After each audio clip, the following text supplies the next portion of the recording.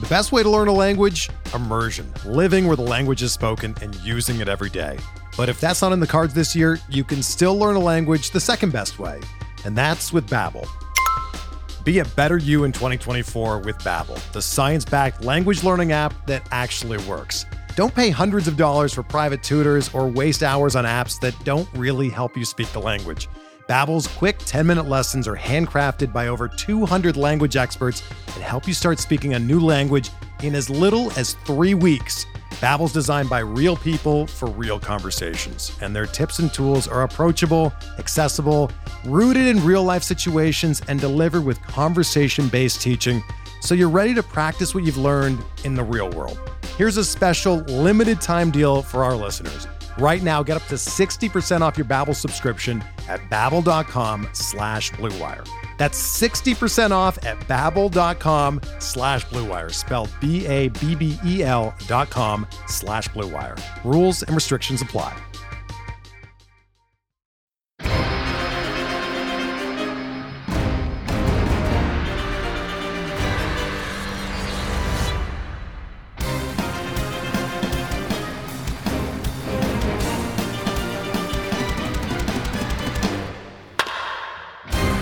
Hello, everybody. Welcome to the On the Corner podcast. My name is Scott Chu. I am joined by the gracious, the tall, Nick Pollock to talk about some fantasy baseball drafts. Nick, how you doing?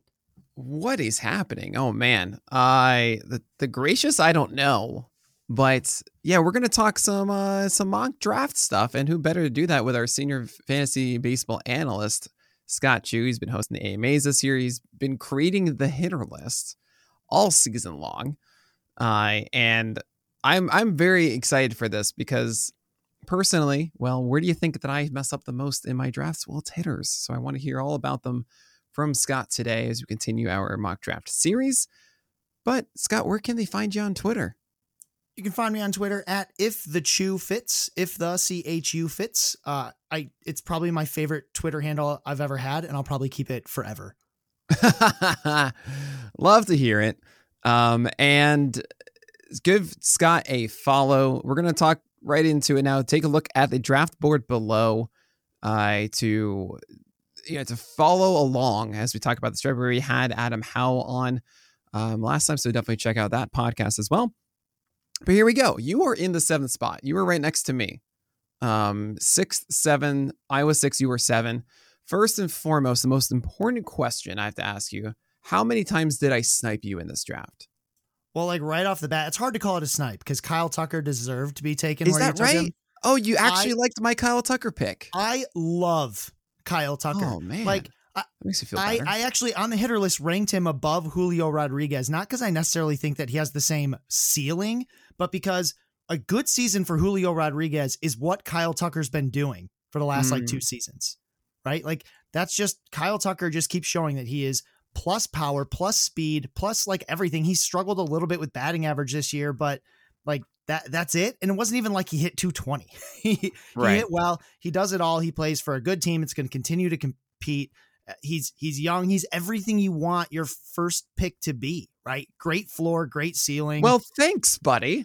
But we're not going to talk about my team. Only 71 runs, 257 average. That's the major thing about Kyle Tucker. And if you listen to the Adam Howell podcast, you'll know that I'm actually giving less of a emphasis of stolen bases. That's my thought on this. Generally in head-to-head, I think you can do that relative to Roto. But also because of the new rules that not only have the larger bases, but also the limited amount of pickoffs that pitchers can utilize, it will encourage larger leads in my view, and it will encourage more aggressive base stealing. Thus, my take on that is those guys that were stealing a lot before are going to not change, but those that were more in the 10 to 15 range of stolen bases are going to steal more and be more successful at it, which means Kyle Tucker, 25 stolen bases, not really going to change that much. But your pick, Mookie Betts, only 12. Do you see him getting a lot more next year? Maybe not a lot more. I think he could definitely be in that 15 range. I don't need him to be a lot more. First, on the stolen base thing, I'm actually totally with you. If you listen to Hacks and Jacks, the podcast that I'm on with Joe Galena, most of the time, what you might remember is that stolen bases were actually way up this season. And because of the rule changes you just talked about, they're going to continue to be up, but it's not up in the sense that there's guys stealing 50, 60, 70 bases. We only had one 40 base stealer this last season. What we're seeing is a lot more of these guys who chip in steals, right? More of the 10s, more of the 15s. That makes it easier to get those stolen bases on the wire if you need them, instead of having to do the old day strategy of drafting like a Billy Hamilton. I don't need Mookie Betts to steal 25, 30 bases, right? 15 is just fine. And the biggest thing about this is if this wasn't a Yahoo format, I probably wouldn't take Mookie Betts ahead of a guy like Yordan Alvarez, who I also really like. But Mookie Betts is second base eligible in Yahoo for one more season. And that makes him, to me, clearly the best second baseman on the board. So I want that, right? I mean, it's great flexibility, but more realistically, that's my second baseman. It feels like cheating because it kind of is, and I'm going to do it. I really regret taking Kyle Tucker. If you it's a mock draft. Going right here. I want Mookie Betts. 35 home runs, 117 runs, 82 RBI, 12 stolen bases, and even the 269 average, which actually is in line with the 264 from the previous year. It still feels as if this guy with a 16% strikeout rate should be better than that. It's not out of the question that Mookie can go 290 or above next year, and in one of the best offenses to be on. Keep in mind, he also missed time, and he had, I believe, a slow start to the season. Yeah, and really picked it up and still got 117 runs in 142 games. 142 games of 640 plate appearances. So he didn't even hit that peak of playing time. Could have theoretically had 700. Why not? You're leadoff for the Dodgers, if there's any team. So yeah, second base, which is a very thin position. It is the thinnest, I believe, this year.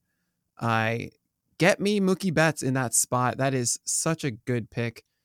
It's not a seal of approval. I can't do that. It's too early for that. But I am going to be targeting him in all of my drafts wherever possible. We're going to move past Mookie Betts because I'm going to try to not spend forever on the early rounds, because I mean, we got a lot to go through. We got 23 rounds here. We have Shohei Ohtani, the hitter. This is split up. If you didn't know, 12 team, 5x5, Yahoo formatting, 2 Ohtanis. You got to have 2 utility. You have no middle infielder, no corner infield. This is the most standard of standard leagues to have a foundation. 4-year leagues adjust accordingly. But we need to get some mock of this to build on. And you went with Shohei Ohtani in the middle of the second round, the hitter. Why'd you go with him? Well, first of all, it's another 5 category player, right? Like I'm picking those up whenever I can get them. The first 2-3 rounds in terms of hitting are super deep, right? Like at this point in the draft, Bryce Harper's not off the board yet. Insane. Right? Like hitting this first and second. I mean, I have like a first and second tier, but in other years they would have all felt like first tier players, right? Manny Machado also in the second round. These guys that really performed well, that we have no reason to believe can't do it again. Right. All are in the second round. Rafael Devers Austin Riley, they're all second rounders, and they're supposed to be in the second round. It's not like they fell. There's just a lot of depth there. What I like about Ohtani is 2 things. Number one, I don't care that he's DH only. I've got 2 utility spots. Yeah. Right. It's the same as any other position, right? Like I can have a DH only. Maybe I don't want 2 of them, but I at least want 1. And with a player this good, I don't care about position eligibility that much anyway. Those stats are good at every position, even utility. Right. And I'm not really worried about the flexibility. The other thing, of course, is his strikeout rate got a lot better this last season, around 24%. And actually, the reason that happens is because if you look at the rolling charts, which I love, they're near and dear to my heart. Those rolling charts show you that his worst strikeout moments were much better than his worst strikeout moments of years past. Right. He used to have these stretches where he'd be striking out 35, 40% of the time. And it was really difficult. But as he's continued to adjust to Major League pitching, as he went through his second very, very full season, the guy's only missed 9 games over the last 2 seasons. That's shocking to me. It's shocking to a lot of people. That's why I wrote it down as one of my talking points. But the thing with Shohei Ohtani is that he's playing all these games. He's continuing to adapt to Major League pitching. And now his worst moments are like 30% strikeout rate. I'll absolutely take that when it comes with that kind of power, that kind of speed, and a lineup that, while the team itself can be disappointing, that lineup still can score a lot of runs, especially near the top when we see a guy like Mike Trout, when he's healthy, just hit 40 home runs this last season. There's a lot of good things to like about the middle and top of that lineup. Shohei Ohtani is going to be there, and he's going to play 150 games. Yeah, 11 stolen bases, 34 home runs, 90 runs, a 95 RBI, 273 average for Shohei Ohtani in this past season, yeah, I mean, the biggest thing for me is that I can't believe that he played in so many games. And to your point about hitters being so good, it's not fair because I think it's pushing back starters, and that's not cool. I want you guys to go draft starters so I can get my 3rd round pick of a hitter that I really love. But only 6 pitchers were taken before the 3rd round, or the middle of the 3rd round for me. It left me in a little awkward of a position. That said, 21 hitters taken before the first pitcher. And I don't know who is not, who gets pushed out of the way here. It's Jose Ramirez, Ronald Acuna, Trey Turner, Aaron Judge, Julio Rodriguez, Kyle Tucker, Mookie Betts, Yordan Alvarez, Mike Trout, Juan Soto, Bo Bichette, Bobby Witt Jr. was the first round. Yes, I'm committing to this. Pete Alonso, Vladimir Guerrero Jr., Freddie Freeman, Rafael Devers, Manny Machado, Shohei Ohtani, Austin Riley, Bryce Harper, and Paul Goldschmidt all gone before Garrett Cole went in that 2nd round. Is there someone in that for you as the hitter list guy that you feel like, you know what? I think that I might go a pitcher before them. If you really need an ace, maybe you talk yourself out of like Paul Goldschmidt, who is a bit older, coming off a career year. He did. I don't want to say he fizzled at the end of the season. He was just like mortal. He was normal. He was like an average hitter for a month or two, which felt very jarring after he had been one of the best hitters on the planet for quite a while. Maybe him, maybe if they're like, it's probably going to take some kind of injury or role change, which none of these guys really have in front of them coming into this season.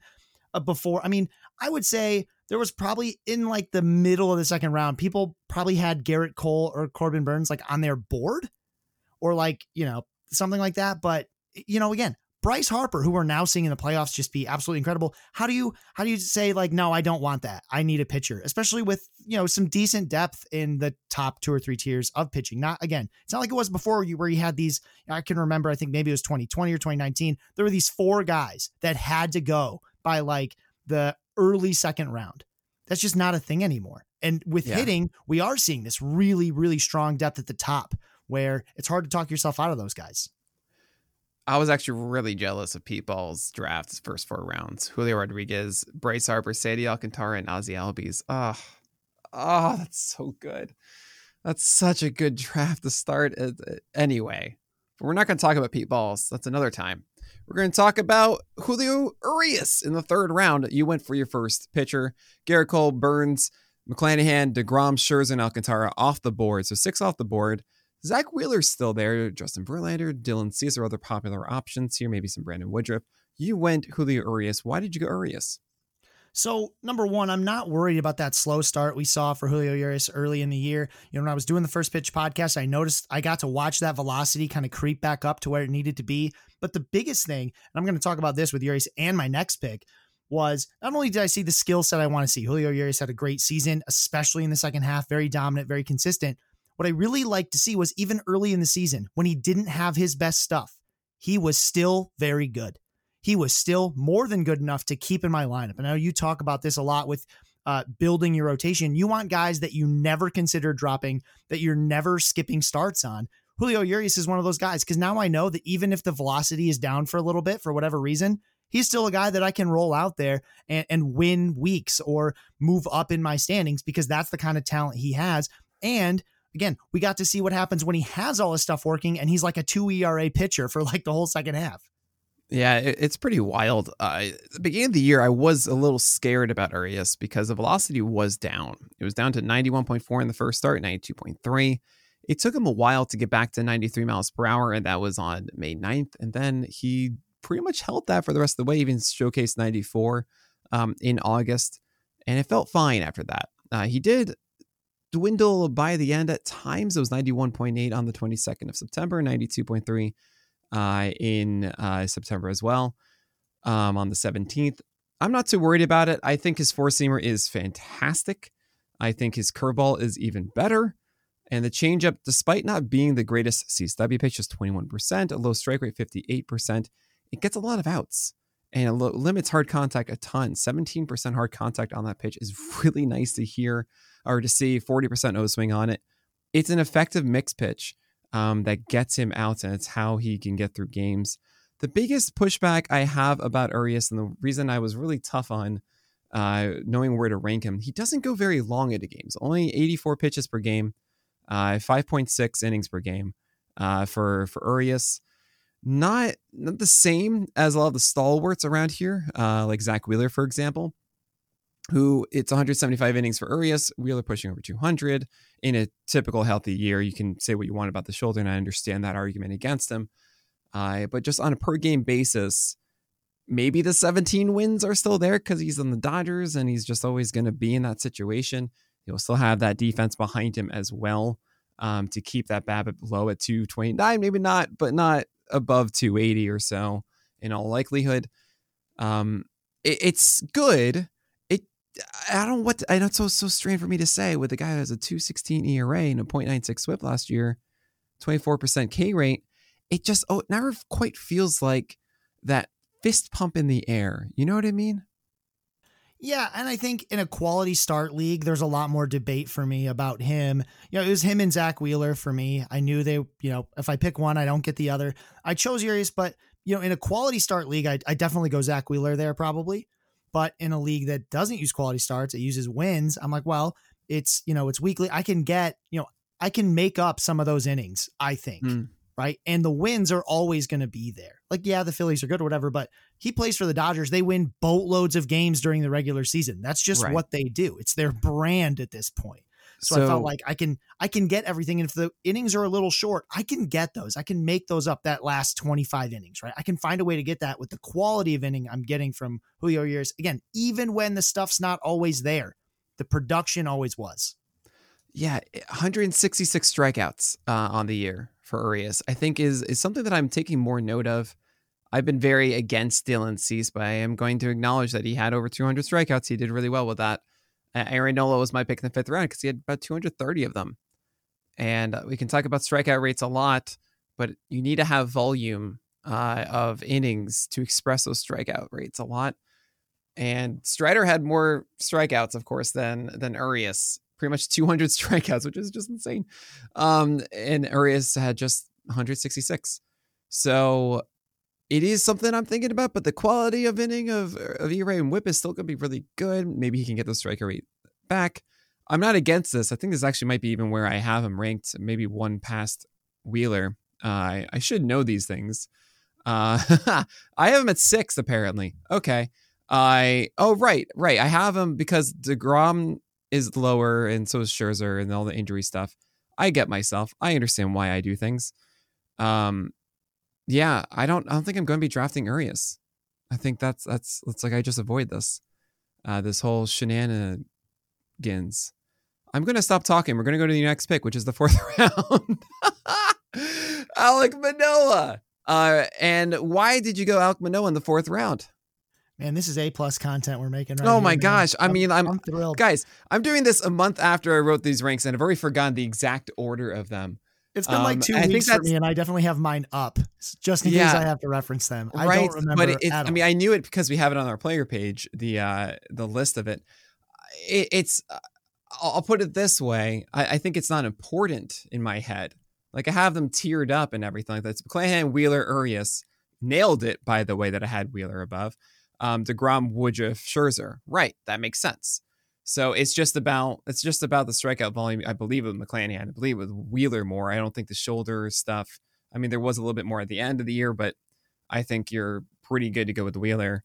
Urias is just that weird. The stupid strikeouts. I mean, you need to get that volume that you trust. But you're not wrong. You're never not going to start Urias, and that feels good. Alek Manoah. We're going back to that. Let's do it. Yeah. Hit me. And same philosophy here, right? I'm never not going to start Alek Manoah. He in fact, never gave up more than 4 runs in any start this season. And he only did that 4 times, right? Everything else was, he never went less than 5 innings. He always pitched. Yeah. The fastball and slider. I mean, you mentioned this in your rankings as well. He didn't get the whiffs that I think we hoped for. We kind of wanted growth and have him get more whiffs. And really we saw it kind of go the other way. He got fewer whiffs, but again, even when he didn't always have his best stuff, even when he wasn't getting the swings and misses we thought he'd get, all the results were there. You never worried about Manoah messing up your week, right? Coming out of a year where I do a lot of weekly, a lot of head-to-head leagues, there were so many times I had a guy who just ruined my week, right? On Wednesday, my pitching was like screwed, right? Like that happens Right. sometimes, but that's never because of Alek Manoah, right? Yeah. Because Alek Manoah always gave you 5 innings and he always kept the run scoring at a minimum every time. Did the strikeouts always give you what you want? Not always, but the reliability and durability was there. Now, believe it or not, despite having a lower strikeout rate, 23%, as opposed to 24% with Urias, 196 innings, that means that you have more strikeouts with Manoah at 180. And thank the sinker for the limited whip and ERA. Quick outs with that pitch, 35% O swing. The league average is 27% on sinkers. He really does a great job against right-handers, jamming that pitch inside. 20.5% hard contact rate is nothing to laugh about. 32% is the average on a sinker. And to see 20.5 is fantastic. That is such a good sinker. It's a huge part of his success. Just under a 70% strike rate with it too. So he constantly got strikes with it. The slider didn't get as many whiffs as I'd want. It's about 16% for a Manoah slider, but 15% hard contact rate. And that four-seamer still actually didn't get as many whiffs as used to, 17% in 2021, 14% in 2022 from Manoah. And his four-seamer hard contact went way up. It wasn't as good of a four-seamer. However, it helped with his overall hard contact, still above average, or below average, I should say, in a good way. 31% is the average and 26%, which means he has the 16th best hard contact rate among all starting pitchers. And he went 197 innings, and he had a really good ERA and whip. And I think the strikeout rate can go higher. I love Alek Manoah. You should love him too. Good pick. Not a seal of approval, but good pick. I would have gone Aaron Nola or Carlos Rodon, but still, I mean, like, if you can consistently get Manoah 5th round, I don't know where you're going to be able to. I don't know where he's going to ultimately fall. It is startling to me, though. I think there is a higher volume of starting pitching options through the 6th round than there usually is. Like Musgrove went in the 6th, Darvish went at the end of the 6th. It's like, oh man, well, this is great. This is like my dream right now. If I could get Aaron Nola in the 5th, you can probably get Alek Manoah as your SP1 in the 5th round, is what I'm assuming. But we don't know. In this draft, I went a little bit earlier than I expected with Sketchy, but can't go wrong with that one. Adolis Garcia, Adolis, I should say, 5th round. And I was surprised that he had such a good season.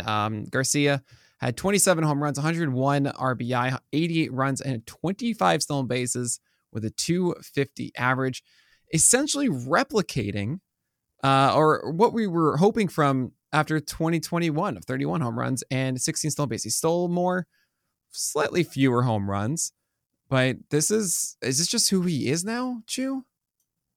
So here's the thing with Adolis Garcia.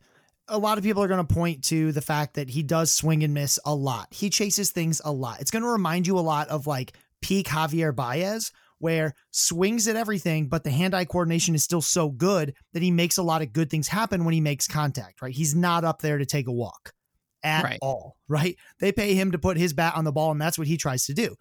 He does strike out a little bit more, but what I really like is, at least for now, this is a 30-20 player for me. 30 home runs, 20 stolen bases. And yeah, it might end up not being quite those numbers like we saw this last season, but if he if he has a few less home runs, that means he's stealing a few more bases because he didn't trot around all of them when he hit it, right? If he stops at first, he might go to second. This is a player who I really like, who I think is going to be undervalued. I might have been able to wait here because I think the perception around Adolis Garcia is a lot worse than the reality. I think people, they're always waiting for that bottom to fall out. And yeah, sure, it could, but I don't think that's going to happen in 2023. I think he's going to continue to produce a lot. I mean, just across the board stats, hitting at the top of a lineup that, is very top heavy with him and Semien and Nate Lowe, who we're going to talk about in a second. But, I think why would we possibly talk about him in a second? So I think there's a lot there, and I think if I had to do it again, I might have seen if I could wait for a round, but that's the hard thing about doing these early mocks is I don't have ADP to tell me how much everyone else likes a player. Yes, absolutely. Right? I don't know how much you all like them. I know how much I like them. And I know Adolis Garcia to me is a borderline top 10 outfielder. So I got him in this round and I felt really good about it. Yeah, it's the 27% strikeout rate that I think is going to scare a lot of people. At least he brought it down. Actually, it's 28%. He brought it down from 31% in 2021. But, he's in the middle of that lineup. He was batting 3rd and 4th constantly for the Rangers. And it seems like this is 2 straight seasons of this. This is over 1,200 plate appearances of this performance. Feels like it's somewhat legit. 50th in the majors in hard contact rate at 31%. That is based on plate appearances. So him walking less essentially helps in that way. It's just based on the batted ball more. So you probably will see higher barrel rates than like hard hit rate relative to our hard contact rate. 12% barrel rate relative to the league average 7.4. Doesn't surprise me at all.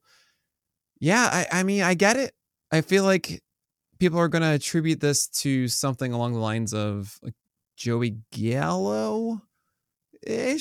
I feel like there's someone in my head that is like a home run stolen base guy from old days that had a low average. Oh, come on. It's right there. It's like Curtis Granderson. Is that right?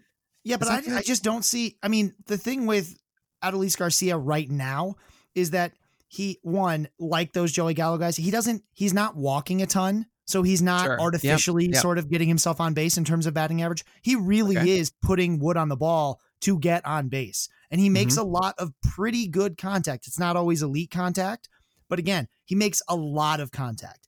And putting the ball in play, good things will happen. There's a reason he's got enough speed to be a 250 hitter. And that strikeout rate of 28%, I really don't start to worry that much until you start getting above 30. Right. Once you see that 3 in the front, that's when you're really like, oh, that is too much to handle without walks. But because he puts so much wood on the ball and walks an average amount, that's fine. I'm totally okay with that, especially because most leagues don't penalize you for strikeouts. Right. Across the top 350 batters in plate appearances this year, Adolis Garcia's 28% K rate is 293rd. And we're going to move on to his teammates in the 6th round. But before we do, we're going to take a quick break. So Nate Lowe is that Texas Ranger hitter. And I was surprised. Nate Lowe, what is he doing here? But he had 27 home runs, had 76 RBI, 74 runs, did not steal, but he had a 302 average. This is Nate Lowe across 157 games, had the 11th best batting average in the majors. I got to ask here, Scott, is this going to stick? 302 is awfully high, but man, look at that plate discipline, right? He used to be this high walk and then sort of high strikeout guy. What you see him do is sort of be like, well, why don't I just put the ball in play more? Again, this was a thing a lot of Rangers did. The Rangers did not prioritize walks, right? They let their guys swing. You also see the White Sox do this. Sometimes it can look really ugly, but I think Nate Lowe he always had power, and I think he unlocked it by just trying to hit the stupid ball. It sounds overly simple, but sometimes that's what it is.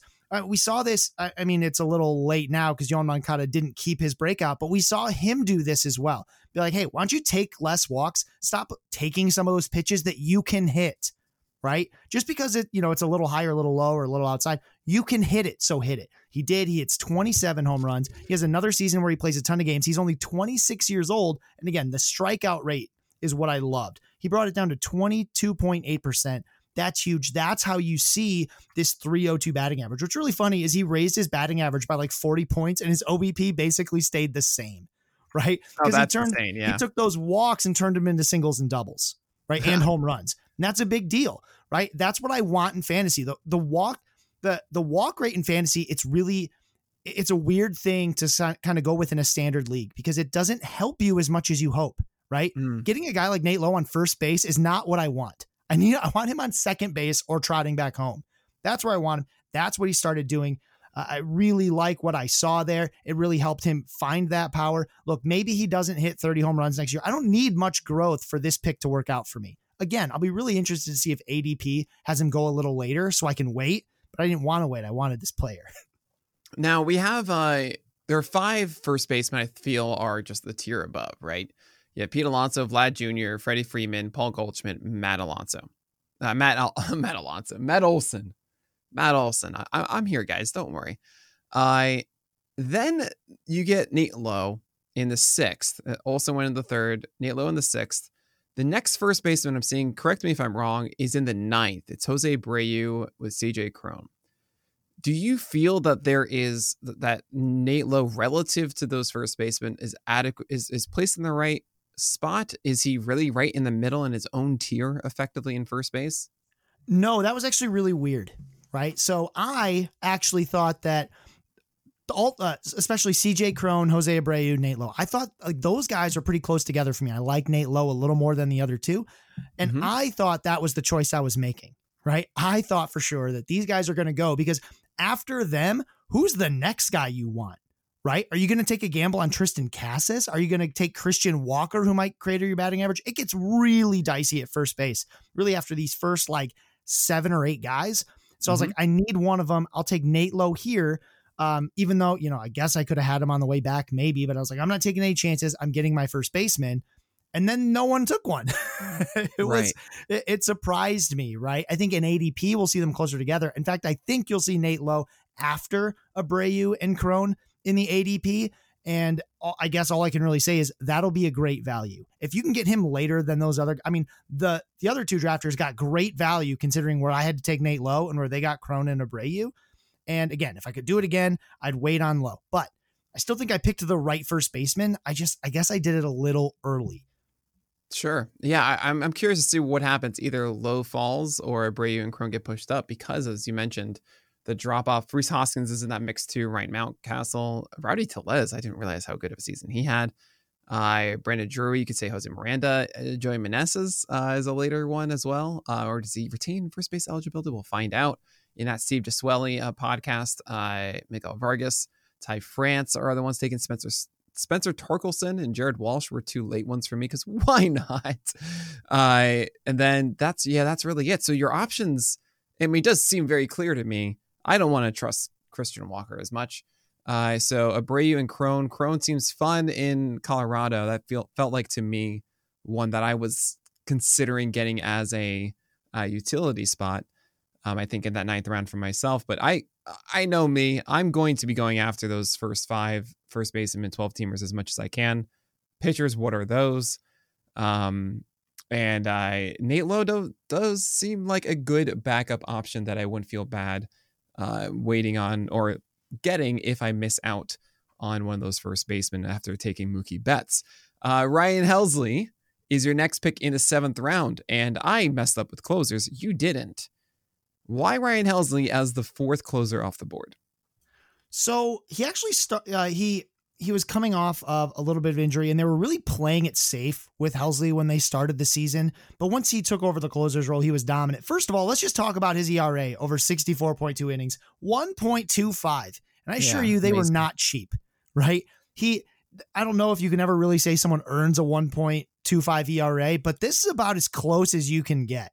He was absolutely electric. He doesn't really walk guys. He doesn't give up home runs. He does everything I want to see. He got 19 saves, and he wasn't the closer all year. He's going to keep playing for the Cardinals. The Cardinals are a team that are always competitive. Even if they're not always great, they're always competitive. And that means a lot of save opportunities, right? Last season, they actually entered the year with Giovanni Gallegos in that role. I think they're going to come in with Helsley as the guy because he was one of, if not the best relievers in baseball, especially and in the National League. I think it's a great opportunity. It's a guy who showed incredible stuff. I've been following him for a little while, waiting to see if he could really get to the next level. And then he went like 3 levels all at once last season. Even if he, quote unquote, regresses, this is still a guy who's going to have a sub-3 ERA with a lot of strikeouts and saves. 99.6 mile per hour fastball after sitting 97.4 before.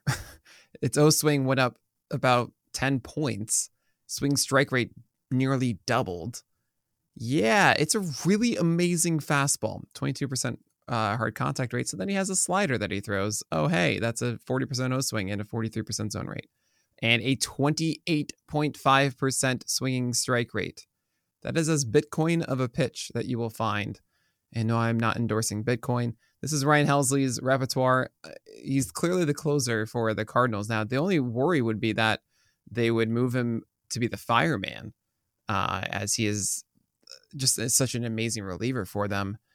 But that wasn't the case down the stretch. And yeah, he seems like he's pretty much the 4th best closer out there after Clase, Hendricks, and Diaz. Sorry, Hader, you have been ousted to the 10th round after everything. I do think that Hader is actually a really good discount, but that's just another. There's no way he stays down there.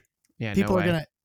People had such a good draft. People oh man, I like his team far too much, and I'm going to tell him all about it. But anyway, I like this Helsley pick. I'm going to give you a seal of approval because honestly, you can be doing this, especially now. We don't know what's going on. We don't know what's going on with closers. I dropped the ball and I couldn't resist Starling Marte. Okay, Starling Marte in the 7th round. That is ridiculous. I get it, and you make a good point here. Closers are really, really tough. There's certain types of players that are really tough in these early drafts, and they've already got real drafts going on NFBC, which boggles my mind because we have roles and players where we don't know where they'll be, right? There's a finite number of closers that we know will be closing next season. And then there's other players who probably should have been taken earlier who we don't know where they're going to play, and role and situation matter a ton for a hitter. Right? There's a big difference going from a bad team where you hit 2nd to a good team where you hit 8th, right? Like that's a big deal. So they're hard to predict. That's another reason I really liked Helsley there. Yeah. Starling Marte though, I couldn't resist. Helsley seems like such a lock closer. And last year we were seeing that in like the 2nd, 3rd round. Now we're going to see in the 7th again. Thankfully we're back down to normalcy and then it'll just revert itself by March. Andres Gimenez in the 8th round. You have your second base taken, and that's about it. You don't have a shortstop, a third baseman, or second baseman, you don't have a shortstop, a third baseman, and you have Gimenez here. So I assume Gimenez is your shortstop. Is that correct? He sure is. He got so he won't be eligible in ESPN, NFBC, and a lot of other leagues. But again, I'm taking advantage of Yahoo's player eligibility at 10 games. He's got 18. Right, he has 18 at shortstop, so I can plug him in at shortstop, and now I feel real good about my infield. He's a guy that can kind of do it all. He doesn't post gaudy numbers at any one stat. He's one of these guys that kind of does it all and then gives you the high batting average. The high batting average is the one that makes people it's the hardest one to conceptualize in terms of like how much this is helping you. It's harder to conceptualize how much a 295 batting average is helping you versus like a 260, whereas it's easy to see like, 17 home runs versus 25 home runs. I feel that difference.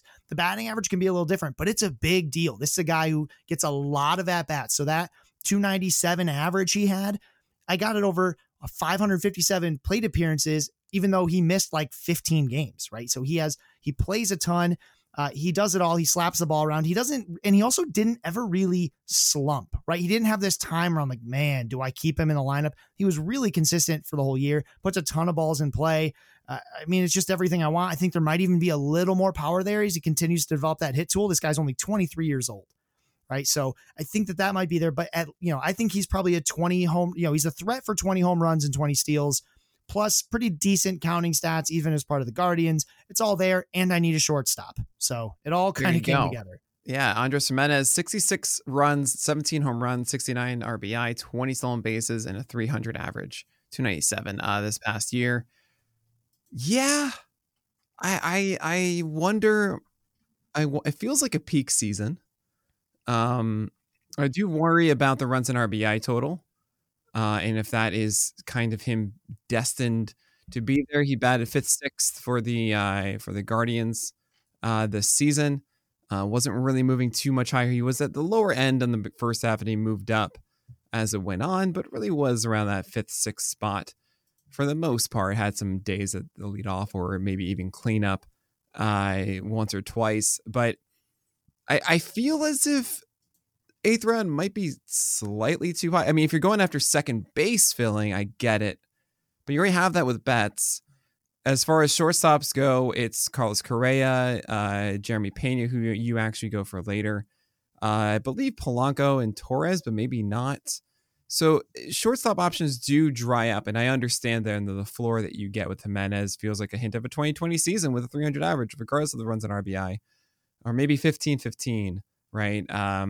But it's fine. I think it honestly makes a larger point of, hey, shortstop is really important. And I would imagine, if I'm going to tell you this scenario, I imagine if you could go back to the 6th round and take one of Willy Adames, Wander Franco, Dansby Swanson, or Neil Cruz, you would, and then take one of the first basemen in the 8th. It'd be O'Neal Cruz. Yeah, I would. You would take O'Neal Cruz in the 6th round above Willy Adames, Wander Franco, and Dansby Swanson. I mean, that's how I rank them. actually. There They're you all go. really close. I've got them all basically in the same tier on the hitter list. They're in tier 6. But I also, I actually do have Andres Gimenez in the tier above that, right? Really? Those stats combine to probably maybe a little better than a lot of people realize, simply because it's a little bit of everything and not a whole bunch of one thing. And it's not like elite in any one thing, right. but Gimenez finishes as a top 6 second baseman. He also gives me flexibility. You know, again, in the draft, you've noticed I haven't filled a lot of different positions yet. So if I need to put Andres Gimenez as my second baseman because I don't get a shortstop later, which I was preparing for because I had a target for shortstop, who I ended up getting, but I was worried that if I don't, what am I going to do at shortstop? I have a way to deal with that. Okay. And then also you have Brandon Drury later on as a flexible option as well. But before that, you get Triston McKenzie in the 9th round. What drew you to Triston? Well, you know, using your strategy, I need a third guy who's always going to be on my team. Yeah. Right. And we're sort of in a part of the draft where, you know, you're not just getting like good pitchers. Now they all have, you know, maybe a few warts on them, not bad ones, but just, you know, do I want this versus that? McKenzie was just another dependable pitcher in a group of guys who I didn't know who to pick. I didn't know who to trust. And I felt like I trusted Triston McKenzie more than the other options that were there right that second. Yeah, he had about terribly exciting. 3 earned run average. ERA, who says that? For Triston McKenzie, 0.95 whip, 191 innings, 26% K rate, 6% walk rate this past year. His 14% swing strike rate was 27th in the majors. I have him ranked at 28th.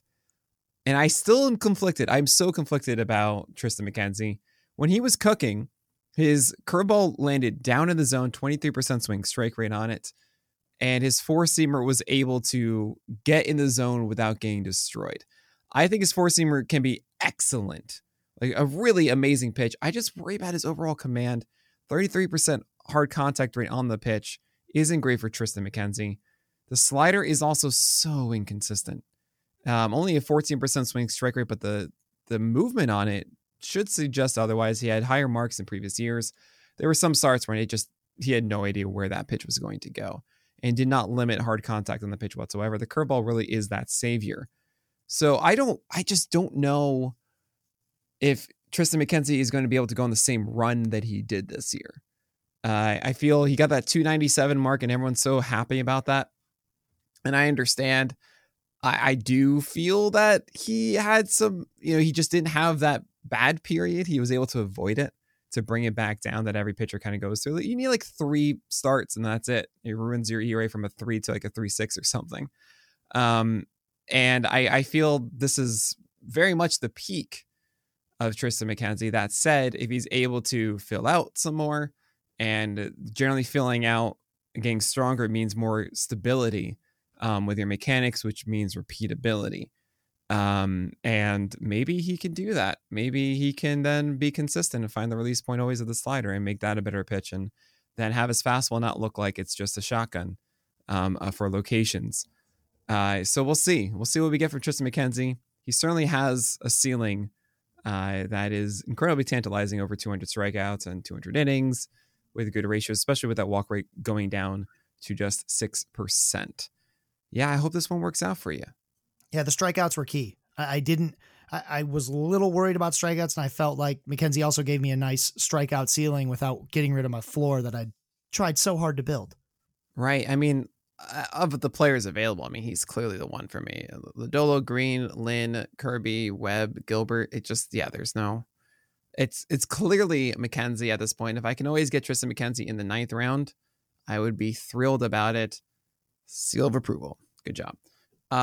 Stephen Kwan, 10th round here. It's kind of the same idea you're going for with Gimenez, no? A little bit. So first, I think there's a lot more power in Stephen Kwan's bat than we saw. We see him hit a lot more home runs right at the end of the season. This guy has one of the best hit tools in the major leagues. You don't hear about it as much because he's like a hit tool only guy. But if there's one, power is obviously the stat you look at, see how many guys are going to hit, how many home runs you're going to hit. But if there's a second stat that kind of suggests what kind of home run power a guy could have or what his upside could be, it's the hit tool, right? Because Ichiro used to talk about this, where home runs isn't just about power. It's a lot about timing and and bat control, right? Swing the bat at the right time, at the right pitch, and you have a much better chance at a home run because a lot of that power is coming from turning around that pitch that you got, right? So Kwan is fantastic at controlling the strike zone. He's never going to strike out. In a points league, this would be way too late, right? This guy makes contact every time. I think that he's going to score a ton of runs. He's the one that's at the top of that Guardians lineup. He's going to score a ton of runs. I think there's more power there. He definitely can steal bases. Right. And I've probably got all the stolen bases I really need. I'm going to get a couple more later, but I've got all the ones I really need between Kwan and Ohtani and Betts and Jimenez, right? I've built a nice little core of stolen bases from week to week. I'm not relying on one guy to do it. I've got a couple guys. I can get some more steals later, but I don't need them, right? He gets to be my second or third outfield. And again, he's going to make that, again, later in the draft is when it's hard to find batting average that comes with any other kind of positive. And I've now created a really nice batting average floor as well. So I can take shots on these. I mean, it helps balance things like Adolis Garcia, right? Who could have a lower batting average, but it doesn't matter because I paired him with Steven Kwan, right? Those kinds of things. It was a lot of team construction. And also I just really love what we saw from Steven Kwan, particularly towards the end of the season. Now I do need to mention, I have to say this, his hard contact was 342nd among all hitters at just 16%. That is awfully low, Scott. That is low. Yeah, it is. And, when I say he's got more power, I'm talking like 10 to 15 home run power, which is definitely doable. That hard hit rate, he's the type of player that, when he hits a home run, it's not going to happen a ton. He's mostly going to make more slappy kind of contact, but that's fine because the other things I want from him are runs scored and stolen bases, a whole bunch of them, and batting average. And he can get all of that. And then once in a while, he will find a pitch to turn on, which he did more as he continued to adjust to Major League pitching. And I think we're going to get just a little bit more of that next year to that 10 to 15 range. It's going to feel a lot like Whit Merrifield. Okay, so all right, that's interesting. Hopefully the good Whit Merrifield does. Yes, not this year's iteration, or at least the Kansas City version. We're going to move on to your next round, 11th round. You got Ryan Pressly, the closer for the Astros, 33 saves this year, 3 ERA, 0.89 WHIP. Still had that amazing strikeout rate, 12th best among all relievers at 36%. You feel like you got a steal here, don't you? Yeah, I sure do. He struggled for a little bit at one point in the season. I want to say it was just a couple weeks to a month, and it was like a little bit of injury and things like that. So they had Rafael Montero, I think, saving some games for him. And I think that distorted people's perception of reality because Ryan Pressly is still one of the best closers in baseball. We've been seeing it in the playoffs. He's absolutely shut down. That curveball that he spins is just fantastic. I like everything he does. And he's on a team that wins a whole bunch of games, right? Like they're sort of the Dodgers of the American League in a way. Yeah, we know. We know. So like I kind of want their closer, right? Like that's the closer I want, right? Like I don't do this closer. I'm no Rick Graham, but I think I want the locked in closer for one of baseball's best teams. And that was the thought process there. Yeah, I mean that's pretty straightforward here. It's a seal of approval. Ryan Pressly's great. He's going to be the closer again. Yeah. I mean that's great to get that a steady closer like that in the 11th round is amazing, and I'm incredibly jealous of it. I will say. We had Pressly in the 11th, Felix in the 12th, and Devin Williams later on in the 12th, or actually earlier in the 12th. And those are 3 excellent closers that you can get later in the draft. Personally, I went on my starting pitcher rant maybe a little too early. I think with Chris Sale, I would have loved to have gotten Chris Sale than maybe Clay Holmes or something. I'm sorry, instead of Chris Sale going for Felix Bautista and just being done with this. I wonder how this is going to shape out. I do not expect Pressly, Williams, Bautista to be going this late in March. So another seal of approval there for that one. Lance McCullers Jr. now. In 2022, we had a 2.27 ERA, but a 1.24 WHIP, 26% K rate, only 47.2 innings. What are you expecting from Lance McCullers? I don't want to expect too much because I don't want to set myself up for that kind of heartbreak, right? Like, I've got twins coming. I don't need that kind of negativity in my life, right? But what I do know is that Lance McCullers is one of the... By the way, sorry to interrupt. Twins are coming for Scott Chu, and we couldn't be more excited about it. So yeah, I'm a twin myself, so I have some taste. Tweet at Scott. Where can you find him on Twitter? Tweet at him and congratulate him on his twins. Yeah, it's going to be a lot of fun. But what I will say about Lance McCullers is that he's the type of player I love that he plays for the Astros, because that means he gets to pitch in the playoffs. And that means I get to see more of him because he didn't really rejoin the team till later in the season. Right. I want to see even just 2 more starts. And what did I see? I saw 2 more starts of fantastic pitching.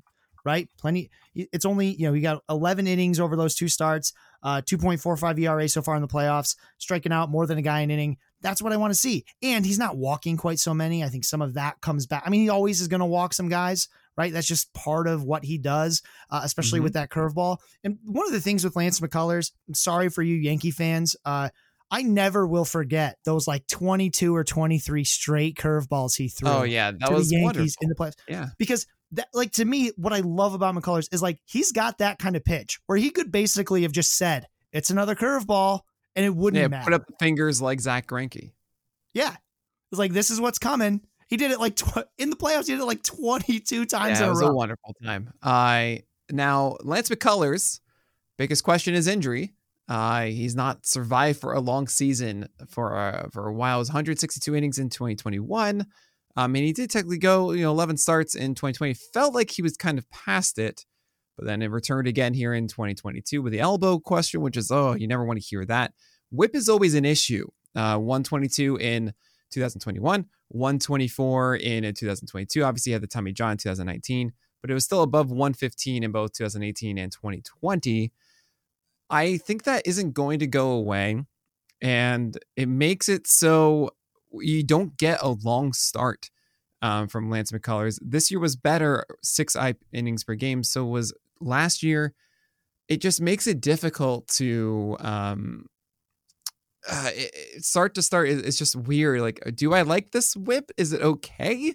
Am I all right with this? And keep in mind, if he does throw a lot of innings and he holds that WHIP, it does hurt you more because it's a 124 WHIP, and that brings you down for more innings. I feel like Lance McCullers is never going to actually take off in the way that you want him to. In a given night, he throws either curveballs or sliders based on whichever one's working. Fastball is still a liability in that repertoire. 34% hard contact this year. Previous year, 36%, so 37% 2021. I just feel like he's a little bit more of a headache than I want to admit. He's good, though. Like, I think he's going to help more than hurt. And I'm looking at the other rostable arms at this point. I mean, I took Chris Sale. There's Jeffrey Springs, who's kind of interesting. There's the warts with everybody. Lance McCullers is the one to go for here. I think you're going to see him get pushed up past the 12th round, is what pretty much I'm getting at. And I would just be careful of that WHIP. Don't overlook that 11% walk rate. I don't really think it's going to get so much better. Yeah, I actually took a play right out of the Nick Pollock playbook. If you read the list and look at his draft strategy, it's a lot about get that solid foundation early, which I tried to do. Right, you can argue about how successful I was, but it's Urias, it's McKenzie, and it's Manoah. And then I didn't take a lot of pitchers early, so I'm sort of behind the 8 ball here on pitching. So I start taking some shots. Lance McCullers is just the first one. But there's a lot of risky arms, but that's because, again, I agree with this notion of like, don't draft a bunch of boring arms at this point in the draft. Get the exciting ones and burn and churn, as needed. As long as a couple of these hit, I've got a real good rotation. And of course, opening yourself up for options in April and May. We're going to move on to Brandon Drury now, who had 87 runs, 28 home runs, 87 RBI, if you can believe it. All inside the top 32 of all hitters in the majors. 2 stolen bases, 263 average. He played at multiple positions. How do you feel about Brandon Drury? I mean, this is an insane season that we saw. He just kind of came out of nowhere, but I watched a lot of him. He made really good swing decisions, and maybe this does stick. And that's what he is, right? Like the power surprised me a lot. And he just can't, he's one of these classic, like, older guy coming off a career year, used to be a journeyman. What do you do with that? Right. But first, I needed a third baseman. I need somebody third base eligible. He is it, right? He had 67 games at third base. He actually can play. He can show up for you at first, second, or third. A little, not unlike his teammate Jake Cronenworth. He plays the infield on the bases. He had good plate discipline. Again, he did fizzle out when he went to the Padres, as did Juan Soto. I don't know what the heck was going on over there. We don't know. With that, nobody does. But I don't necessarily need him to be a star. I need him to have, if he can even just get to like low to mid 20s power, decent batting average, I need a third baseman and they're all gone. Right. And I can't wait for someone to take him to play another position. I do take another third baseman later with a little bit of upside, but like that is not the guy we will talk about later is not the one I want to just slot in at third base and go. No, it's not. Absolutely not. Brandon Drury is fun. You might find yourself trying to find a new third baseman through the year. I remember watching it early in the season when he had 9 home runs or something early. I was like, yeah, I think this is kind of real. And I was able to snatch him up in at least one league, if not two. But we'll see if this sticks. I mean, I feel like the counting stats around 90 each are just, whoa, hold on. Let's slow down here. Hopefully he does get over the 20 home run power again. But he looked good. Just stay on the field, and maybe this can be repeated. I like going after him in general. 13th round, is that where he's going to settle? I don't know. But honestly, with what he just did, it feels about right. 14th round, I really like this one. It's Lucas Giolito. And I know my thoughts on him, but what are yours? Had to shoot my shot, Nick. I need pitchers. I need ones with upside because I've already got a floor that I want to run with.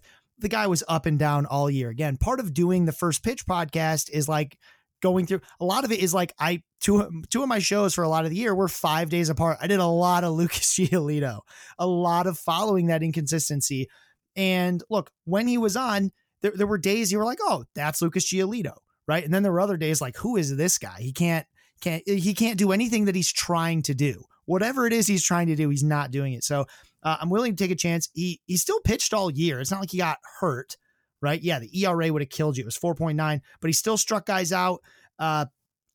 There's something here, and if there's not, I'll let him go. He needs a reset. Lucas Giolito's velocity, oh boy, it fell. It was a struggle. I remember watching games when he was just at 90, 91, and I'm just thinking, what is this? This is just not Lucas Giolito whatsoever. I think that I believe there's a quote, and I gotta find it because I don't want to spread rumors or anything, but I'm pretty sure I saw something about Lucas Giolito being hurt in April and just enduring it, and it just messed up his entire season. I feel like he's still the same 3.4, 3.5 ERA guy that you know. He just had a really bad, something was hampering him. He just needs to reset it. He'll be fine. He's not a 144 whip, 4.9 guy. We know this. He's closer to that 26% strikeout rate guy. He's still at a 25% this year. His hit per 9 is not going to be 9.5. He's going to be better than this. How much better? I don't know. Look, if Lucas Giolito is sitting, not hitting, sitting 93, 94 in the spring, I cannot tell you how many times you'll hear me say, go get Lucas Giolito. It will be just everywhere. And to see him in the 14th round, that's great. But maybe he is sitting 91, 92 in the spring. And that is going to be painful. I think he's very, very dependent on this. And it's going to see a big swing back and forth. If you're talking about, all right, guys, shoot my shot. Yeah, I would take 14th round Lucas Giolito all day. All the time I would do that. I kind of regret, like I look back at this, I'm like, okay, I would much rather get Felix Bautista instead of Chris Sale and then get Giolito instead of Clay Holmes in the 13th round. That's what I would probably have done personally. I'm jealous that you got Lucas Giolito. I don't know if it's a seal of approval because I think he belongs here. But he is someone that I think everybody should be going for instead of your Tyler Mahle, instead of your Jordan Montgomery, instead of your Luis Garcia, who went later in this one. But Dustin May, Jack Flaherty, same kind of hope. Frankie Montas is going to be a little bit more of I think a head scratcher for you. It's more clear cuts with Lucas Giolito, and you should be valuing that. Jeremy Pena, 15th round. This is the other target you said that you were mentioning, wasn't it? It sure is. Love Jeremy Pena. So the first thing to remember is that Jeremy Pena went through growing pains. This was his first year in the league. He started out hot. A lot of people remember that. He got dropped in a ton of leagues. Jeremy Pena got dropped because in the summer, he was not there. He really struggled. But what I liked about the struggles, and I talked about this on the Hacks and Jacks podcast, so I won't go too deep, but basically when he struggled, it's not like he cratered. The quality of contact cratered, but he wasn't striking out. He didn't start expanding the zone. He didn't do those things. That's what I want to see in a young hitter. And what are we seeing in the playoffs? And actually we started seeing in late August and in September, we see him make that adjustment. Now, no adjustment is permanent, especially as a hitter. What's hard about being a hitter versus a pitcher? Sort of the difference in the way we have to analyze is I need hitters to be reactionary, right? They don't get to pick the pitch. Right? It just comes. They have to be able to react to it. So they make a lot of adjustments. Pitchers start to attack them new ways. They have to adjust. I thought he handled that well. Sure, the stats were ugly, but this is a rookie, right? This is a guy who's going to be hitting second for these Astros probably. He's going to be right at the top of that lineup. He made tons of contact. He steals some bases. He's got some power.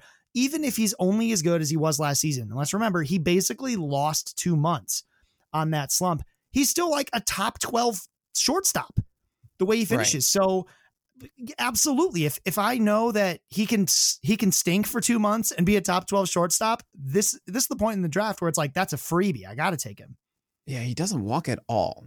4% walk rate, 24% carry. What we generally see is walk rate goes up the longer you're in the league.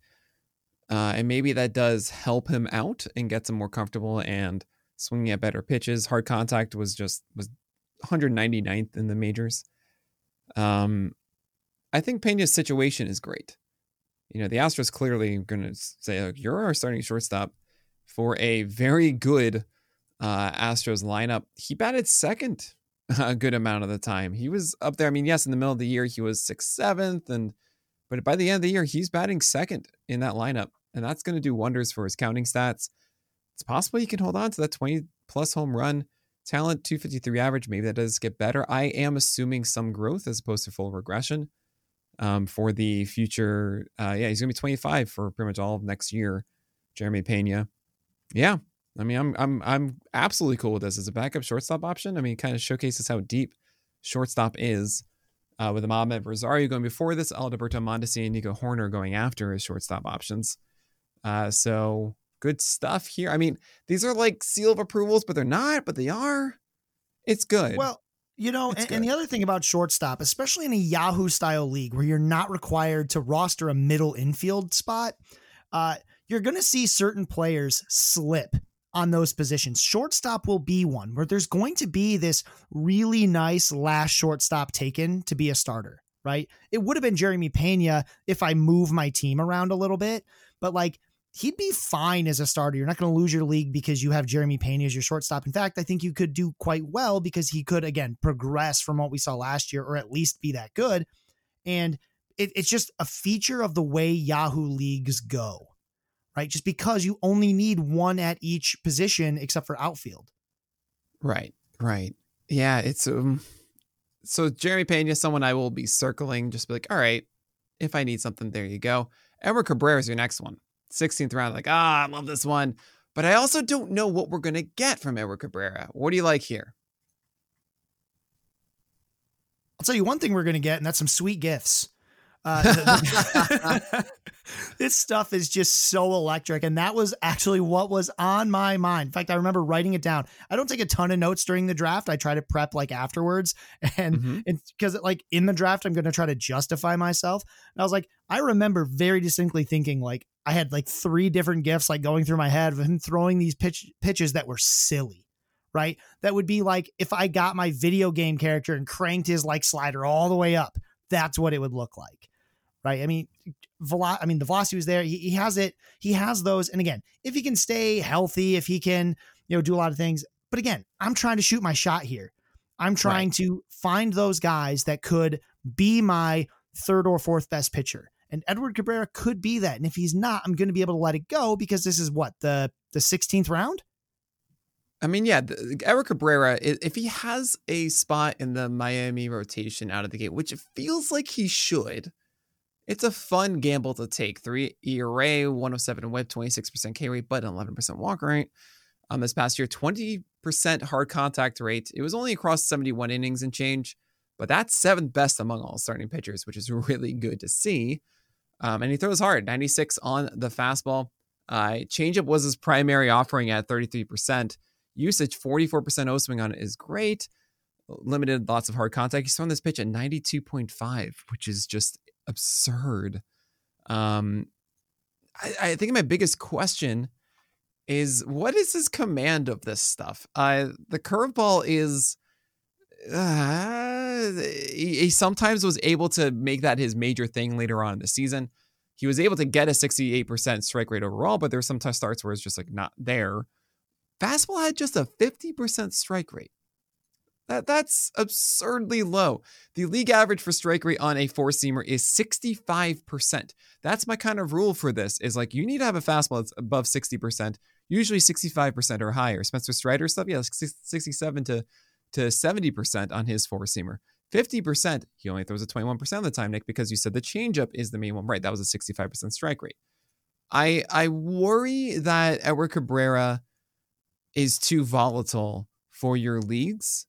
That if you'll have him, you'll be really excited about it, then get a dud right out of the gate, and then you'll not know what to do. That's fine. 16th round, great. That's a really fun one to go and chase. As far as my expectations for the full season of Edward Cabrera, I would be surprised if he really went out there and soared on the same level of that 3 ERA and 107 whip for the full year. I think there's too many inhibitions with his command to get there. That said, he's fun. I probably would take Mackenzie Gore instead. I think Mackenzie Gore is a more finished product and will have the opportunities we know than Edward Cabrera. But who knows? The Marlins always, like, they just get better every year. Except for Trevor Rogers, you know? If I have to bet on a team improving their pitching staff over the offseason, there's two of them I will always take. It's always the San Francisco Giants and the Miami Marlins. The first one I thought of was the Giants. I mean, you could say also something about the Dodgers. That's what everyone was thinking about with Andrew Heaney. That came true. Astros as well. But yeah, it's an interesting point. I hope it works out for you with Edward Cabrera. Any last thoughts on him? No, again, if you get a chance to watch him, even if he gets lit up, there will be some pitches where you're like, ooh. Yeah. Man. He doesn't necessarily know where it's going, but you'll watch it and be like, you can't hit that. That's unhittable. Yeah, and I just love that about him. So we have 7 to go, and it is really important. Draft pitchers that you want to watch. It's so much better that you're excited that this guy is going to pitch on a day and you want to watch it and see how he performs. Don't get like a boring guy you don't actually enjoy watching. It's not nearly as fun. But you hinted at this one as well. This is your backup third baseman, Josh Young. I believe I did that correctly. Tell me if I did. I'm pretty sure. Okay, no one has yelled at me for saying it that way. And if that's not the way, please yell at me so I fix it. I'm so sorry, everybody. I know I should have this in front of me and I don't, and I apologize. Josh, though, is a budding prospect. We were talking about him this time last year. And then, of course, he had a shoulder injury early in the season. So why are you drafting Josh here in the 17th round? So first of all, you couldn't actually get him this late last year. Right? Oh, yeah, right. Earlier before he got hurt. And that's because he was just killing it as a prospect. He was doing everything you want him to do. He was coming off a year in 2021 where he had hit over 300 in AA and AAA. There's a lot of power here. There's a plus hit tool. There's plus power. He's definitely more than good enough as a fielder to be their everyday third baseman. I think really it's a matter of after he came back last year, I think the timing must have been off because he was not walking and he was striking out a lot more than usual. Right now, we didn't see a huge sample, right? He only plays in like 31 games last season. And he does get promoted. And while he does hit 5 home runs, steals 2 bases, he hits 204 with like a 38% strikeout rate. That to me is more of him coming back from missing a lot of, missing time with injury, right? I think that there's a lot of upside here. He could absolutely be I think he could actually finish as a top 10 third baseman next year. He reaches the pedigree he has and the way we thought about him even coming into 2022 was absolutely that level of talent, right? I've seen early projections from people I very much respect that put him in the top 10 at third base, right? Is it a little rosy? Sure. But I mean, it's really, really good. I'd tell you who it was, but I don't want to make it so you don't pay for their product. They just released it recently. He's, the guy who does it has won a lot of leagues, and like that's like that to me is another. I mean, I hadn't seen these projections before I drafted, and it just made me feel a lot better because again, there's a lot of power here. I think there's, way better batting average than what you saw. When you see those 2022 numbers, maybe look at the 2022 AAA where he hit 273, but even then, he is not going to strike out 28% of the time. In AAA, he's not going to strike out 38% of the time in the majors. That's going to probably be more like 25%. Very amenable, and he should walk average or above average, and that should come with like 25 plus home run power. If he plays all year, if he's healthy, blah, blah, blah. Yeah, I trust all of you here. It is Josh Jung, by the way. I know nothing about him, but I believe it's opportunity. And for someone being a massively hyped prospect before this year, what the heck, right? Go after this. 17th round, seal of approval. I think this is fantastic. I don't think you're going to find a single other hitter this late that is this interesting out of the gate. And you just let him go. He's a backup. He's your bench hitter. It's fine. So we're going to talk now about your run of 4 pitchers and then 2 guys after that, as you needed to get a catcher at the end. And you got one more reliever just in case after Presley and Helsley, the pair of Ryans there. Ross Stripling, Tarek Skubal, Jameson Taillon, and Jose Barrios. So we'll start with Ross Stripling in the 18th round. What's up with Ross Stripling?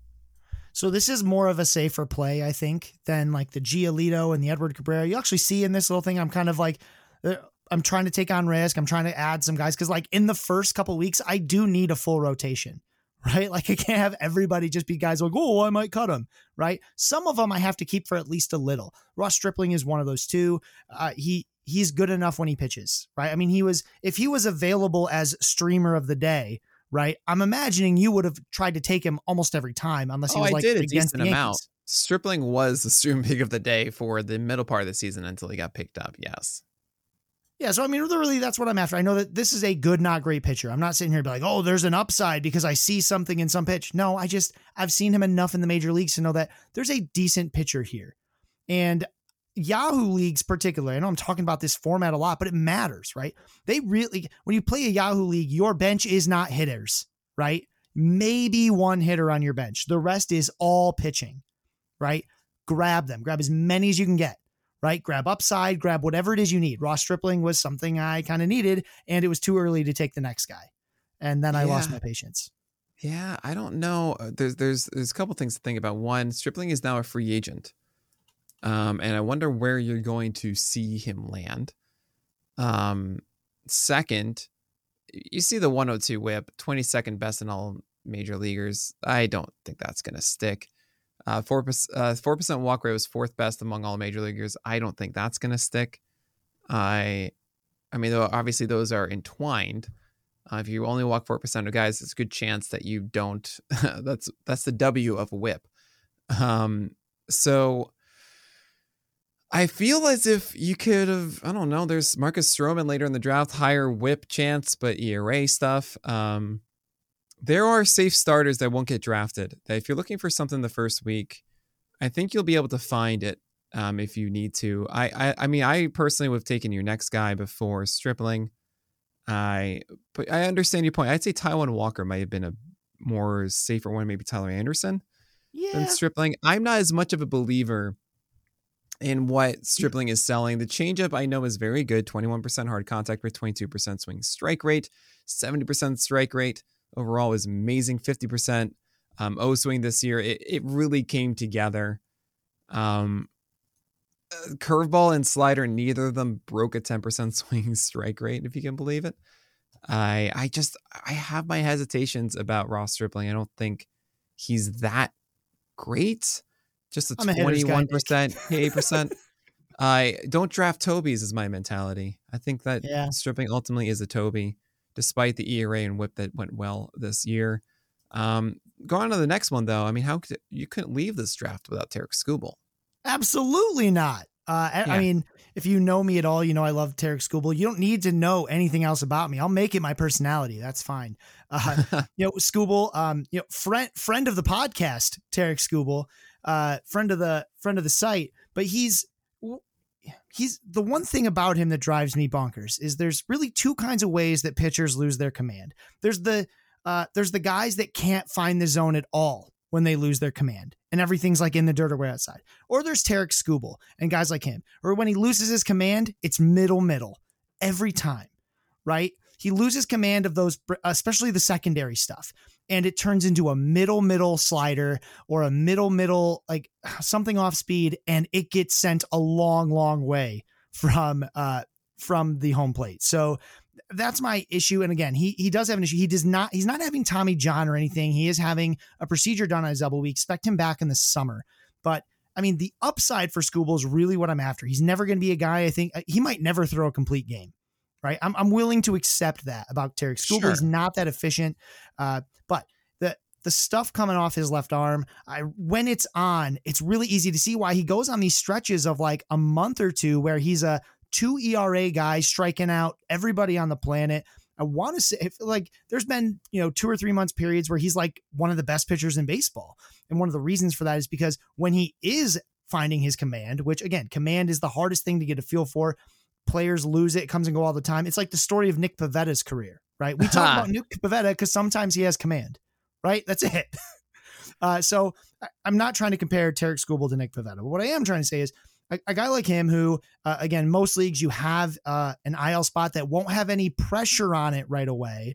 This is a guy you could take, maybe hold on to him for a month or two, especially if you have like an unlimited IL or you have a lot of IL spots. You grab him, you take him, because when he comes up, again, it's not a Tommy John thing where you're worried about the command not coming back for a full year, right? It was, I forget exactly what it is that he had, but it is fixed. He should be back in the summer. He should be able to be electric, and you probably start out by picking your spots, but I just think the upside on Skubal is something I was more than willing to invest in at this point, and I didn't think I could wait any longer before someone else took him, and I would have cried. Yeah, so for Tarik Skubal, according to MLB Trade Rumors, it was a flexor tendon repair in his forearm, not Tommy John. It was a repair of his flexor tendon. Right. Tarik is... I feel like Tarik never quite found his groove. Even though he had a nice stretch, it just didn't feel consistent each start. He did it in different ways. And I never know how to translate that as, a guy has different ways to succeed, aka like Taijuan Walker, splitters today or sliders today, or maybe his fastball's working. Or does that mean that he's going to in the future be good to go because he has all these different options of success? Or does that mean that he's so inconsistent thus it's going to fall apart? What happens when none of those are there, right? And I think that kind of still is the case with Tarik. I think there is ultimately, I remember after 2021, everyone's saying, oh my God, his four-seamer is such a bad pitch. It's been rated so negatively and all these things, right? Because his other stuff wasn't good enough. And his slider did get better. His changeup did get better. And that made his four-seamer have better results, back from a 300 batting average allowed down to 257 on the four-seamer. As I think the slider usage went up and it made just things a little bit better for that heater. I think the sinker should not be around. I don't think he uses a sinker nearly as it should, which should just be arm side batters inside, jamming them. Or if you want to do a backdoor, fine, but don't do that. It's I feel like Tarik still has too much to fix. I hope he does. He could come out with guns blazing is the thing. And I'm okay with this pick because of that. Like, you could just see opening day, all of a sudden he's throwing 95, 96 instead of 94 or something. Like, oh man, this is going to be like the stud year for Tarik Skubal, right? So it's worth the pick because he has a foundation that if everything clicks, it will be great. I don't have much faith in Tarik Skubal personally that it will. I think it'll be a little bit of a hipster, headache-inducing starting pitcher that stifles the entire roster. So I don't know, but 19th round, I mean, like, yeah, totally. He's 77th on my list. Like, that's... Yeah, in a league like this, starting with about pick 16 or 17, like 16, 17 round, there's not bad picks unless that guy's not going to play. Right? Sure. Yeah, absolutely. As I pick Kenta Maeda. We'll see if he actually is ready to go. And Sixto Sanchez in the 23rd round. Jameson Taillon is a Toby though. Yeah, and he's a free agent. We don't have to talk about this. I think in your 15 teamers, you should be really happy with Jameson Taillon. You should look at the win total and realize that it's a product of the Yankees a bit. I don't think the Yankees are going to re-sign Jameson Taillon. 3.91 ERA, 113 WHIP, but it's a 21% strikeout rate, 20-21. He did get better at putting his slider down and glove side by the end of the year. I know firsthand that was a focus of his to do that. He did see some success with it and was better with that overall. Still, even with his improved locations of it, it was still just a 14% swing strike rate overall. I don't think that it's, I don't know. It's good for 15 teamers, but not in a 12 teamer. I think you need more from that spot. And Jose Barrios, though, great undulator. 523 ERA, 142 WHIP. Does not matter, guys. Why did you pick Jose Barrios? Honestly, because he's the great undulator. What he is going to give me, no matter what happens, if I need it, and hopefully I don't only need this, but he will pitch. He's going to pitch all year. The guy's under contract till like the year 3000. I think it's actually it's 2029, but he's under contract for a long time. He's under contract for a long time on a good team. And he's a guy who, up until this season, while he was the great undulator up and down, it never looked like this 5.23 ERA. I think a lot, I at least recognize this as the absolute floor, right? He should pitch more than enough to get over this. And we saw it at times. We saw these little spurts of regular Jose Barrios, who was inconsistent, but not soul crushing. I'm at the end of my draft. I need a pitcher. I need a guy who could, this is a weird, boring guy who could have upside just based on what we've seen before, right? If he comes out and is even his 2020, his 2021 version was pretty good, but it was a 3.5 ERA. Even if he's a 3.8 ERA guy, when he's on, he does strike out enough batters to be useful. I'll take it. Right. Again, we're throwing darts at this point in the draft, and I don't want to take my catcher yet because it's my last pick. Now, oh man. So with Jose Barrios, I think it might shock a lot of people to know he had more beneficial starts than harmful starts. It's just that the harmful ones were just so bad. They were so 800 bad. runs, 600 runs, 600 runs, 500 runs, 600 runs, 500 runs. He had 2 games, Barrios did, of 13 strikeouts, if you can believe that. His end of year total was just 149, though. Well, it happens when you have too many starts. I gotta say, I feel like my title of him, the great undulator, is incredibly apropos. Yeah, that's it. He is. It's just that it was such a pull down. It was more so he would undulate before, but it wouldn't actually be big 3 runs and 4 runs, not 6, 7, 8, right? I don't know. It does open the door for more success from Barrios at a discount because of it. Now, if you're going to say, oh no, his curveball has too low of a swing strike rate, it's always have a low swing strike rate. Can he get strikes with it and prevent the hard contact? That's the question. That went up to 25% instead of the 14 and 20% that we saw in previous years. 4-seamer got absolutely shellacked. 40% hard contact rate. Sinker was worse. His locations were a little bit worse. He didn't jam as many guys, but he still had a 38% O swing on the 4-seamer. Sorry, on the sinker, which is everything you want. The possibilities are there. I didn't watch him as much as you, but it just felt like some execution problems. He knows what he's supposed to do, and he just missed it. And with a guy with his kind of track record, I'm like, man, he's got a whole off season to try to fix that. Right? I don't know what it was that bugged him, but it might not be as much as you think based on the results. So the Toronto Blue Jays, to start their season, are going against the St. Louis Cardinals for 3 games, and then the Royals for 4. You got to think Manoah, Gausman are 1-2. There might be a third in before Barrios. So let's just say that Barrios is the 4th starter next year. Are you starting him against the Royals? There's not a lot of people who I'll bench against the Royals. Okay, what about if it were the Cardinals? 2 guys. What if for the Cardinals? If I have to, right? Because he's not going to be starting at the beginning of the week, right? Yeah. It'll be later in the week. So I guess what I'm saying is if you're not, this is kind of what I get at the end of your draft, either you have on your team pitchers who you are looking at their first start, you're not starting them, you're looking at the first one that you can get really excited about, or guys that you're not excited about, but you have them because it's a good matchup and you need those, right? Those are the pitchers that you actually are leaning on. If Berríos you're not starting the first one, are you really going to see anything that's going to make you feel differently? No, I almost forgot. I'm looking at the draft board. Now I have to remember this was the round where I wanted to scream at you for taking Spencer Torkelson. Oh, yeah, that was fun. I actually knew what I was doing being right before you, and Torque was still there. I was like, why did you allow this? I thought I had more time, Nick. Well, it was the 21st round. All bets are off at that point. You already had 2 first basemen. Well, I needed a util. Fair. Fine. I should have paid more attention, but still. Yeah, I mean, I'm not going to sit here and try to defend Berríos. I guess now looking, maybe I would have had a little bit more fun.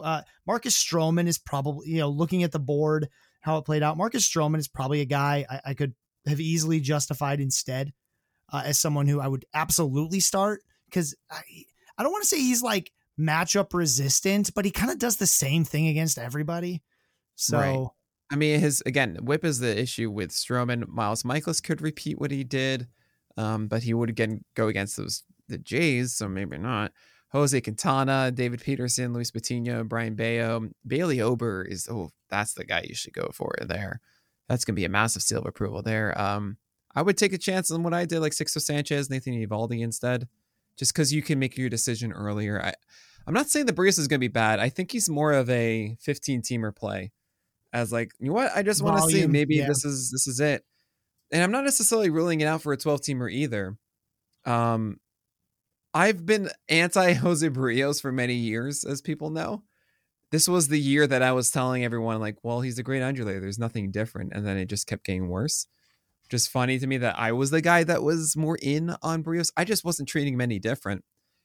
And I feel weird suggesting that you should want to draft Jose Berríos, because the whole thing has been about the pain of having Berríos is like, you're not going to feel good having this guy.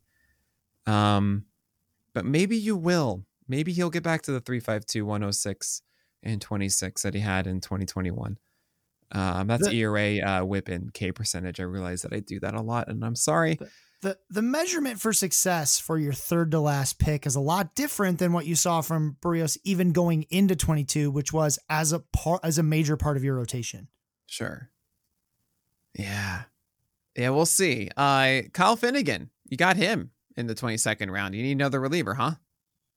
Well, sometimes, right? So when you're drafting this, like, you don't really know how things are going to play out. Now, I felt really good about my 2 relievers. I didn't necessarily know what I wanted to do with a starter. I still don't need a catcher because no one is drafting 2 catchers, right? And I already know that I'm taking the catcher I kind of wanted anyway. So who do I take? I take a guy who did close the year as the closer for the Nationals. Are they a good team? Absolutely not. But was he fine? Sure. Right? He gets 11 saves. He has a 3.5 ERA. He's a closer. Right? It felt weird to me that, people were taking Daniel Bard way earlier, or like, these guys who were iffy on roll or something like that, like a lot earlier, like a Tanner Scott, a Pete Fairbanks, who's a good pitcher, but may not close. A lot of these guys, I was like, Kyle Finnegan might just be the full-time closer for them. They don't have a lot of other options, and he was good in the role for them. They just don't need to prioritize getting another closer. So I'll take it. Right? Like, I mean, he's good enough. And at this point in the draft, when you're drafting a closer, a lot of times, like, it's either a guy who's going to get saves or a guy who's going to get ratios, and like maybe not both. And that's fine. And getting saves here is fine, especially if the something horrible were to happen to the 2 lockdown relievers I got much earlier. Yeah, I mean, why not? Finnegan is your third closer, 22nd round. Love that. He was closing a ton in the final month of the year, increased his fastball to 97 miles per hour this year. Still a little susceptible, 30% hard contact rate on that. Slider, though, was pretty good, 19% swing strike rate. It seems like he's the guy for them. I like this pick. Why not? I took Matt Brash, and he's not going to close because I'm an idiot. I wanted to get Duran, and I felt really bad about that one. But last one here, Sean Murphy. You just needed a catcher, and you're happy you got Sean Murphy. I got one that's pretty good. Yeah, 67 runs, 18 home runs, 66 RBI, 250 average last year. Do you just expect more of the same? I expect him to be a top 10, like just inside the top 10 catchers. And I got him really late, right? Well, the catch, just to go on my last little rant here, catcher is much weird to say it, but catcher's a lot deeper than it used to be. There are valuable catchers that didn't get drafted. There are guys that you could have started like last year that would have been your catcher that now don't have to be your catcher, right? The top of that position has really gotten deeper with guys like Dalton Varsho, MJ Melendez, Alejandro Kirk, Adley Rutschman. Oh, I love Adley Rutschman.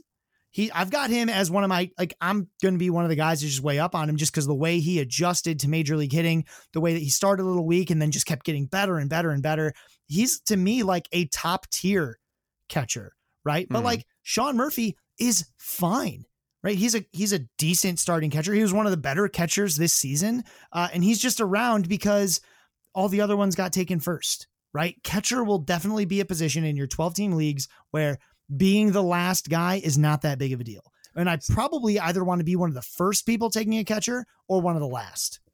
Here are some of the catchers that were not drafted in this mock draft. Keibert Ruiz, Christian Vasquez, Gary Sanchez, Omar Narvaez, Mike Zunino, Carson Kelly, Elias Diaz, Yadier Molina, understandable. Max Stassi, James McCann, but Joey Bart, Austin Noah. Joey Bart? Eric Haas, Danny Jansen. There are some interesting names here. Jonah Heim, who was picked up as well in season.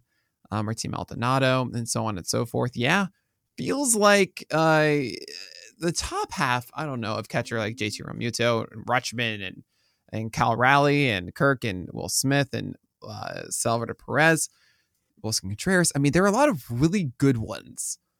Travis d'Arnaud, maybe you can even say. But then at that point, it's like, yeah, what's the point? Tyler Stevenson might be very interesting. The bottom, like the weight on catcher seems like the middle tier from previous years. Well, the top tier does feel like I want to get Adley Rutschman in every league I can. I kind of regret that I didn't take him instead of Willy Adames personally. And then got in your Neil Cruz in the 7th or something like that. But that's just me.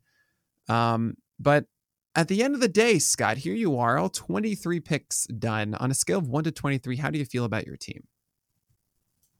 I'll give myself like a 16 or 17. I think I needed to do more prep work on pitching because I'm like, we're the perfect foil right now. I just don't have a great of a feel for pitching, but I felt really good about hitting, even though I jumped early and kind of didn't care because I knew I had value I wanted to get later.